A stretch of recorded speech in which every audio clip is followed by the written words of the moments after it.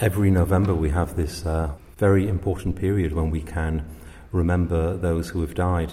In my particular role, of course, the people that we are remembering in particular are those who've fallen in war. What and who we choose to remember helps define who we are and how we understand ourselves and what our story is of who we are. So it's important to do that for the purpose of our self-identity. I think it's important to do it to give honour to those who have given us of themselves so that we can live and enjoy the freedoms that we do. And it's not just a question of remembering. For us as Catholics, it is so important that not only do we remember, but we pray as well for those who have died. We believe our prayers can help them, just as their prayers can help us. And I think it's very important that we do it for those three reasons to remember. Central to what we do in the military as the Catholic Church is to support spiritually in their faith all serving personnel. So we pray for them regularly. At every Mass that we have at the Cathedral in Aldershot, we always remember those who are on active duty and serving to protect our country. People who are engaged in this line of work, they are living a sacrificial life. Ultimately, it could be making the ultimate sacrifice.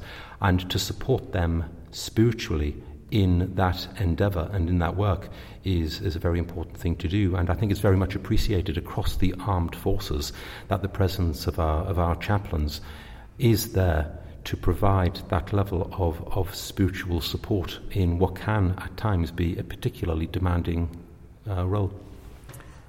I think when we are not engaged in war at any point, we have our troops back in the UK, and perhaps questions of the soul, of one's spirit and faith, don't so readily come to the fore. You'll find with chaplains working on active service that there is very, very much an interest in exploring these questions, and not just with those who are serving in the military, but also with their families back at home. They have to endure long periods of separation, which at a practical level can raise a number of pastoral issues.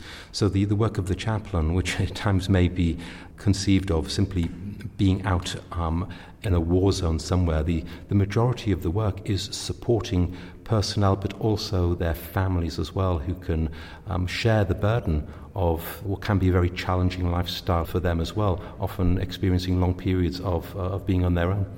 My message to anyone who's serving in the armed forces at this particular time is to use the opportunity of November to perhaps think of any loved ones they know who have died. It could be people who they know who have died on active service, and give thanks to God for that person in their life, the friendship that they brought them, and to also remember that they are not entirely passive at the moment. They can do something actively about those who have died, and that is by remembering them and praying for them and praying for their souls. And I think that's a very practical thing that they can do.